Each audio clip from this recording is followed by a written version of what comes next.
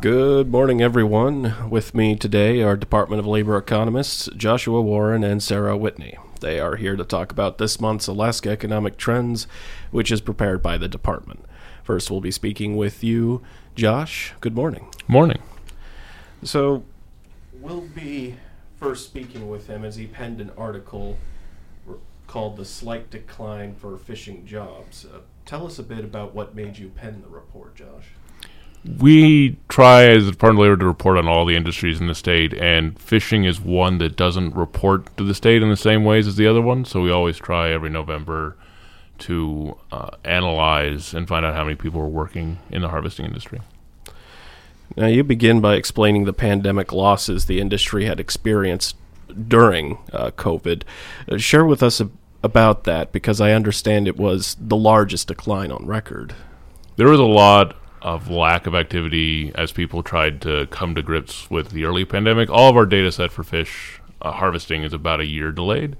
So our last report was about the pandemic, and it dropped about 1,000, if I remember. Yeah, about 1,000. This year it only dropped like 100.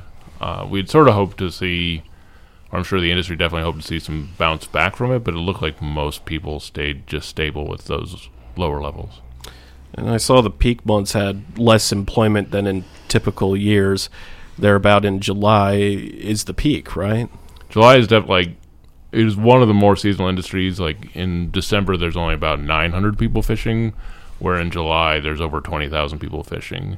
But the peaks have been lower, which would lean to more having less people harvesting in those months. You broke down the performance of the various fisheries, salmon, sablefish, groundfish, but tell us about the salmon season in 2021. Overall, it was relatively stable, but some regions definitely did better than others, like Bristol Bay and Southeast did well, especially by poundage and monetary value, where like areas like Yukon Delta has essentially seen the salmon fishery disappear. But those sort of balanced out to make it so sort of stable for the year. And on the perspective of how much we harvest here in Alaska, could you break down what species we specifically catch here? We have a whole bunch of different, like we have crab and we have salmon, we have sablefish and pollock and sea cucumbers, all kinds of different varieties. Groundfish, which includes like pollock, is definitely the most we catch by poundage, but salmon harvesting is the one that creates the most jobs. And it's the more valuable of the resources, or of the fish that we're catching, right? By pound, I think, yeah. By pound, okay. Yeah. And so wouldn't that require more harvesters? I think just a smaller, because they're smaller, like the catching of salmon is a much more smaller ship, so it takes a lot more people to do it at the same time. So, now, taking a moment on crabs, what we know of the closures that were announced for red king and snow crab recently, but how was the statewide crab harvesters before that? They've been on a decline for a couple years. There's been other closures, smaller closures as well, but it's definitely, with those closures coming up, it's unlikely that those numbers are going to go up overall. Southeast did see a small increase in jobs, but not a lot. For crab harvesting? For crab harvesting, yeah. And so could you talk about that for a moment, because you shared how the regions had fared this past year. Could you focus on Southeast? Southeast saw crab, halibut, herring, salmon, all of those went up. Miscellaneous shellfish, which is a lot of sea cucumber and other things, was about stable. They mirrored the rest of the state, though, with groundfish and sablefish going down this year. And I understand the Aleutians also had a fairly good year as well. Yeah, they see some of the same patterns, but again, Aleutians is in the future probably going to see a decrease because they are the ones hardest hit by the closures we've heard about recently. And so tell us about the other regions, because from what I've read, it sounds like most of them will either be flat or declining. Yeah, we have a fun chart in the article that shows how each one is done over the last 10-ish years, and almost all of them are flat. with Aleutians, Northern, and Yukon having decreases. Yukon being by far the biggest dip, but most of them have held stable this year. Why was the Yukon the biggest dip? They were the one that lost their salmon fishery, and they don't have a lot of harvesting jobs, so when they lost salmon harvesting, it was a large portion of the harvesting jobs in the area. And it sounds like while the Aleutians did have a good salmon run, you had mentioned the other regions as well, and I had wanted to move on to the outlook for next year, this year, 2022. What's the current outlook? I haven't seen anything that shows that jobs are going to go up in any dramatic way for any of the fisheries, and I think there's quite a few fisheries that maybe not for the next year because of the delay in data, but the other fishery, there's more fisheries that are going to go down than up, I think. Is there anything you'd like to add? It is unfortunate with the crab closures, and we're not going to be able to show it in our numbers because of delay, but we have looked at the employment in the past, and for the Aleutians area, there's like 500 jobs in April that aren't going to be showing up with those closures. And I don't think there's any people local that are fishing over there, but it is still problematic for the industry as a whole. Very good. Thank you for coming in this morning, Josh. It's been great. And we'll have Sarah with us right after the break.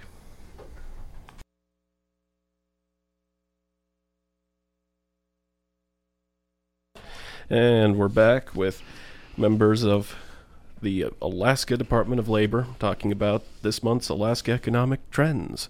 Now we're speaking with Sarah Whitney, who is going to tell us a little bit about Alaska's southernmost community, Adak. Good morning, Sarah. Good morning, Kevin. You started by talking about all the things that had put the island on people's radar, both military and public interest. Tell us why you wrote about Adak. Well, I am actually not an economist. I'm the editor of the magazine. And as a former journalist, I kind of look for the more human interest articles we can write about. And I've always been interested in all the different places in Alaska that are so unique, but I think even most Alaskans don't know some of the interesting stories about them. So I've written about a lot of those places. And Adak is kind of one of those where nobody knows really much about it. They know it maybe was an ex-military base in the Aleutians, but it's gotten more attention lately. I mean, there was a reality TV show shot there. You know, there's stuff that's popped up on social media where people are going, was there really a McDonald's on Adak at one point? So that's what grabs me. And when I dig into these things, they kind of write themselves. So Adak is the sort of like the bottomless soup bowl of interesting facts. Well, first of all, my apologies there, Sarah. When we speak with the Department of Labor, it's something economic. So well, one by osmosis, they say, so that's fine.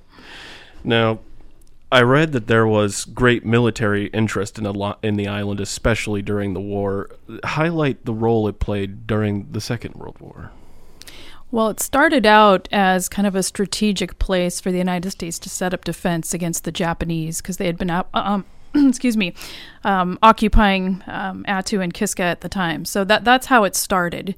And then, you know, once the World War II was over, you know, there was a large naval base there that lasted until kind of the mid to late 70s, the 90s. So it went on for a long time, and it became quite a large community. I think a lot of people don't know it was one of the larger communities in Alaska for some time. So during the Cold War, it was still populated. Yeah, in fact, populated through, I think, 1997 is when the base finally closed down, when there were a lot of base closures during that time. And so it wasn't alone for base closures? No, there were quite a few, I think, at that point. I don't exactly know why Adak specifically closed down, but it went very quickly from a population of, you know, several thousand. It even peaked, they say, around 6,000 people, you know, to just a few hundred. Mm. And tell us about Adak now, starting after the base closure, so post-base closure. You said that's in the 90s, right? Yeah, in the 90s. So, you know, the place had turned into a town with a lot of the amenities you'd see in the lower 48. I mean, they had Pizza Hut, they had McDonald's and daycares and movie theaters and things like that, lots of housing. And so when the U.S. Navy left, they turned everything over to the Alliott Corporation. And a lot of those amenities were there because of the military, strictly because of the military, and they turned that over to the corporation. And so now, most of those structures aren't needed. Some of them are used, for tourism and other things, but a lot of them are just kind of sitting there, succumbing to the elements. And that's one other thing that interested me in writing about Adak is somebody had told me, oh, you can go hunting there. They've got these monstrous caribou that were introduced to the island for the base residents to hunt. And now the herd's just out of control. There's nothing keeping it under control, so people fly out there to shoot the caribou. And I thought, well, there are some things going on there that are very unique. No place else in Alaska quite like it. Well, you had also wrote about the repurposed McDonald's. I understand that was there from the military, but now it's something else. Yeah, so some of those buildings, it's quite clear that you look at the old Pizza Hut building and it still looks like one. Now it's something else. The McDonald's building was just boarded up, and I think it was not really used again for a very long time. They eventually renovated it for use as a commercial kitchen. I believe it served the local seafood processing plant for a while, but pretty much when they shut it down, it remained almost like a time capsule. People would go there as tourists and look at the drive-through. Still had all the old prices from the 90s on there. I think it had like the ad for some Disney movie that was playing at the time, and that part hadn't succumbed to the elements. There was someone on social media who took a photo of the inside from the window, and everything was just pristine, like it had just stopped one day. And so I think people had a hard time believing that was still there. Must be quite the picture. Mm-hmm. It's reminding me of Huff's work as well about Adak. Mm-hmm. Wasn't that Atomic Island? Right, the book that came out, yeah, mostly about its role, I think, in World War II. Now, like we talked a little bit in the first part with Josh on the impact the pandemic had on Alaska fisheries, you highlighted that Adak was particularly impacted. Tell us about that.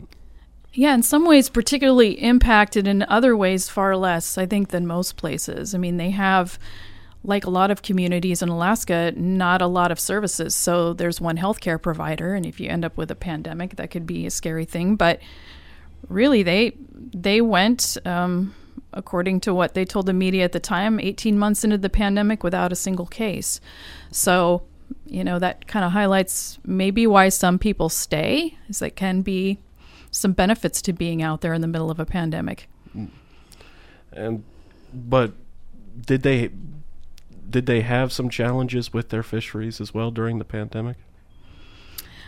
I don't know specifically about the pandemic impact on the fisheries, but I know the seafood processing plant out there that has kind of been, a pillar of the community for a very long time and has closed down a few times, did shut down again in 2020, and it hasn't been able to reopen since then. But that had, I think, more to do with the loss of their federal cod allocation than necessarily the pandemic. Hope I'm not misrepresenting that, but it was more of a, I think, financial issue there. Now, moving on, you mentioned there was some renewed military interest in the article. What's going on there? I think I don't know that there are any solid plans for the military to reestablish any kind of presence there. I know they've done some exercises out in that area. It's more that it's regained some interest because of the melting sea ice with climate change has opened up, some possibilities for more marine shipping lanes. Adak has a deep water port, so they have some characteristics that make it so they may have some potential there in the future. I think that's something that people are keeping an eye on. And future role. And I understand folks are also keeping an eye on the mariculture potential of the island as well. Yeah, it was hard for me to tell how big of a possibility that is, but there have been some studies done on kind of the possibility of growing seaweed out there. I mean, mostly kelp. its location and all of its undeveloped coastline and its location as far as getting product around the globe makes it a good candidate for that. So there's actually an application out right now to start a seaweed farm there by the island. So that is a possibility. And that's becoming, a bigger industry in Alaska in general. So hopefully ADAC can play a role there. So like I mentioned earlier, it's usually economic reports we receive. And so this was an interesting read in that it was a personal interest type story. Tell us just a moment about your experience with ADAC. When we write about places around Alaska for kind of a geoeconomic profile, we want to look at definitely what's going on there economically, but also why are people there? How did this place start?